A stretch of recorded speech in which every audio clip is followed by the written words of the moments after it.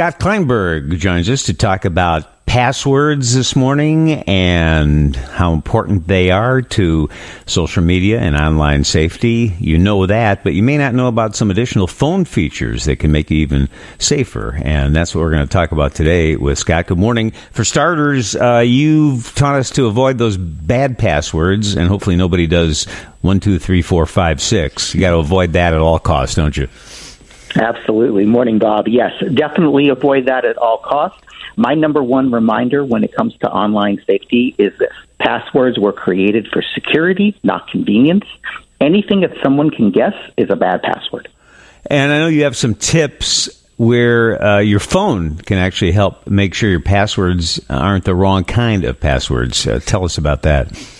Yeah, sure. So it's possible that people are unaware of these features. Now, to be clear, I'm more familiar with iPhone than I am Android, so your experience may vary a little bit. But on an iPhone, you'll find this under Settings, Passwords, and Security Recommendations. And here, there's a toggle, and it says Detect Compromised Passwords. You want that to be on.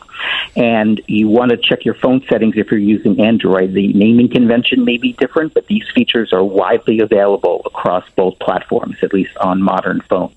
That's one of the reasons why when you use dated technology, you can run into a risk of not having these latest security features. But for this, on iPhone, this feature can securely monitor your password. So, for example, let's say a password appears in a known data leak. That would pop up. You could also see something... Oh, don't tell me this is happening again to Scott's phone. This is like the bad joke, right?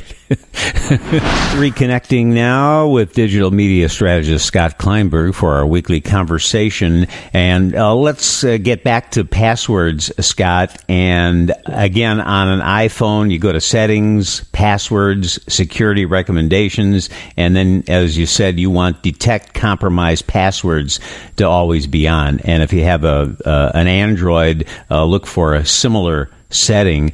And the point I think you were trying to make there when we got cut off, Scott, when we use dated technology, you run into the risk of not having the latest security features. So does that mean always accept those updates? Yes, it absolutely means that, Bob. Those updates are there for a reason, and a lot of times you don't see what those updates actually are, and that's because they are under the hood types of updates. So that's a reason why, yes, you always want to make sure that you're updating your software to the latest available version. All right, so repeat again. You were talking about how on iPhone this feature can securely monitor your passwords. Talk about that. Yes, absolutely. So, for example, if your password appears in a known data leak from a company, you might see a notification for that. You might see also something helpful, like many people are using this password, which makes it easier to guess. Or you're using this password on other websites, which increases the risk of other accounts with the same password, and therefore they could be compromised. So there's all sorts of helpful things under that menu that you can monitor for. This definitely sounds like a feature everyone should use regularly. Oh, definitely. I check this feature once a week because, believe me, if an account is compromised on a phone, the next step for someone who has it out, for you is for them to find out how many other things can be unlocked with that same password. And that comes back to something that I've said so many times before.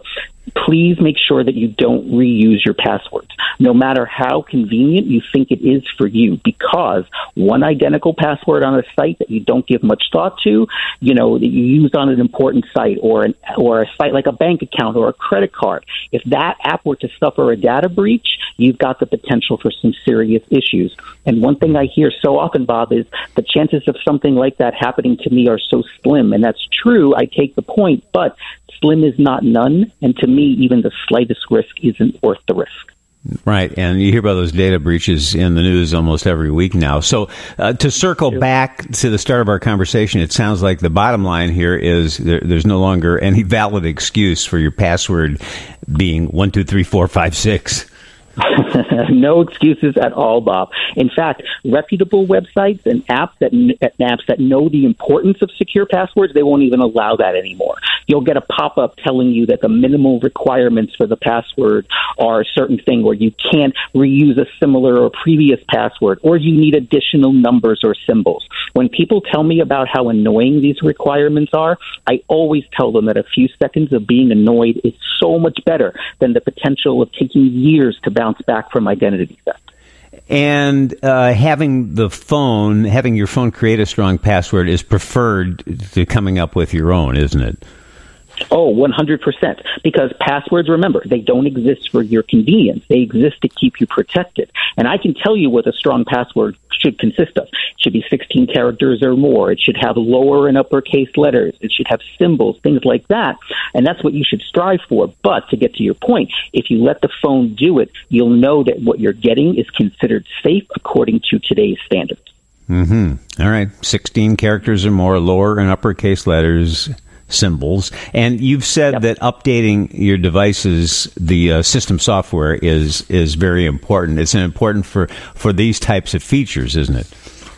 Absolutely. People often say things to me like, I've updated my software like you recommend, but I don't see any differences at all. That's actually good. And many times you won't see any changes. Those smaller updates, they contain security changes. And often that's really all that we know. Sometimes someone will dig in a little bit deeper on the internet and try to find out what's in an update. But honestly, to me, Bob, it doesn't matter. The magic words are security updates. In the world of tech, security is a big, big deal. And taking advantage of security updates, that ensures you're protecting yourself as much as possible. So I always recommend making sure you take advantage of those updates as soon as you can. And you can have your phone automatically update, can't you? Oh, you can, yes. In fact, when I charge my phone every night when I go to bed, if there happens to be an update, it would automatically be installed when I wake up the next day. And I want to mention one last thing, Bob, on the subject of these software updates. They're not just for phones. You should update your laptops and your tablets, whatever you have, whenever you're prompted, because security is an issue that extends across technology, not just across phones. Is there a setting in there that you have to put on to allow those automatic updates, or is it defaulted to that? Actually, that's a really good question. Both. It's defaulted when you get a new phone or when you update your software, but if you've had your phone for a while, you may not have that on. Just go under your settings, depending on which phone you have, just go under settings and apps, and you'll have the option under there to either update automatically or do it manually. All right, now for the Genius Bar, a question that we got on our text line. I have an iPhone 7. When I text someone whose contact information includes both their cell phone number and their email, the text will not go to their cell phone number. In a group text, the responses from those with only phone numbers create a new thread only to those without email addresses. How do I fix this? Do you understand this question? Because I don't. I think so. It's a little bit hard to be 100% sure, but there's one thing I can think of on an iPhone.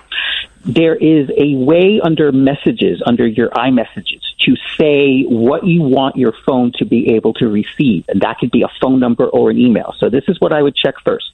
I would go under settings and messages, and then look for send and receive. So it's settings, messages, send and receive. And under there, you will see a list of the places where you can receive messages and reply from, and you can start new conversations from. Now, what's fascinating is this defaults to your phone number, but email addresses are also under there. It is possible that your phone number could have become disconnected, and your email is the only one showing up, which is why you're seeing that weirdness. So look under that setting. What you want to make sure is that everywhere you want the message to come from, email or phone, that there's a check mark next to it. And when you go to this screen, you'll see what I mean, that there's a check mark next to the places where you can receive messages from. It's amazing what you can find out if you just take a few minutes once in a while and just sort of surf around settings on your phone and discover what's there. You know what I mean? As completely nerdy as this is, Bob, I actually set aside a half hour every few months to do just that on my phone, on my social media platforms, because they change all the time. And to your point, if you know what's under there, you're so much more prepared and educated.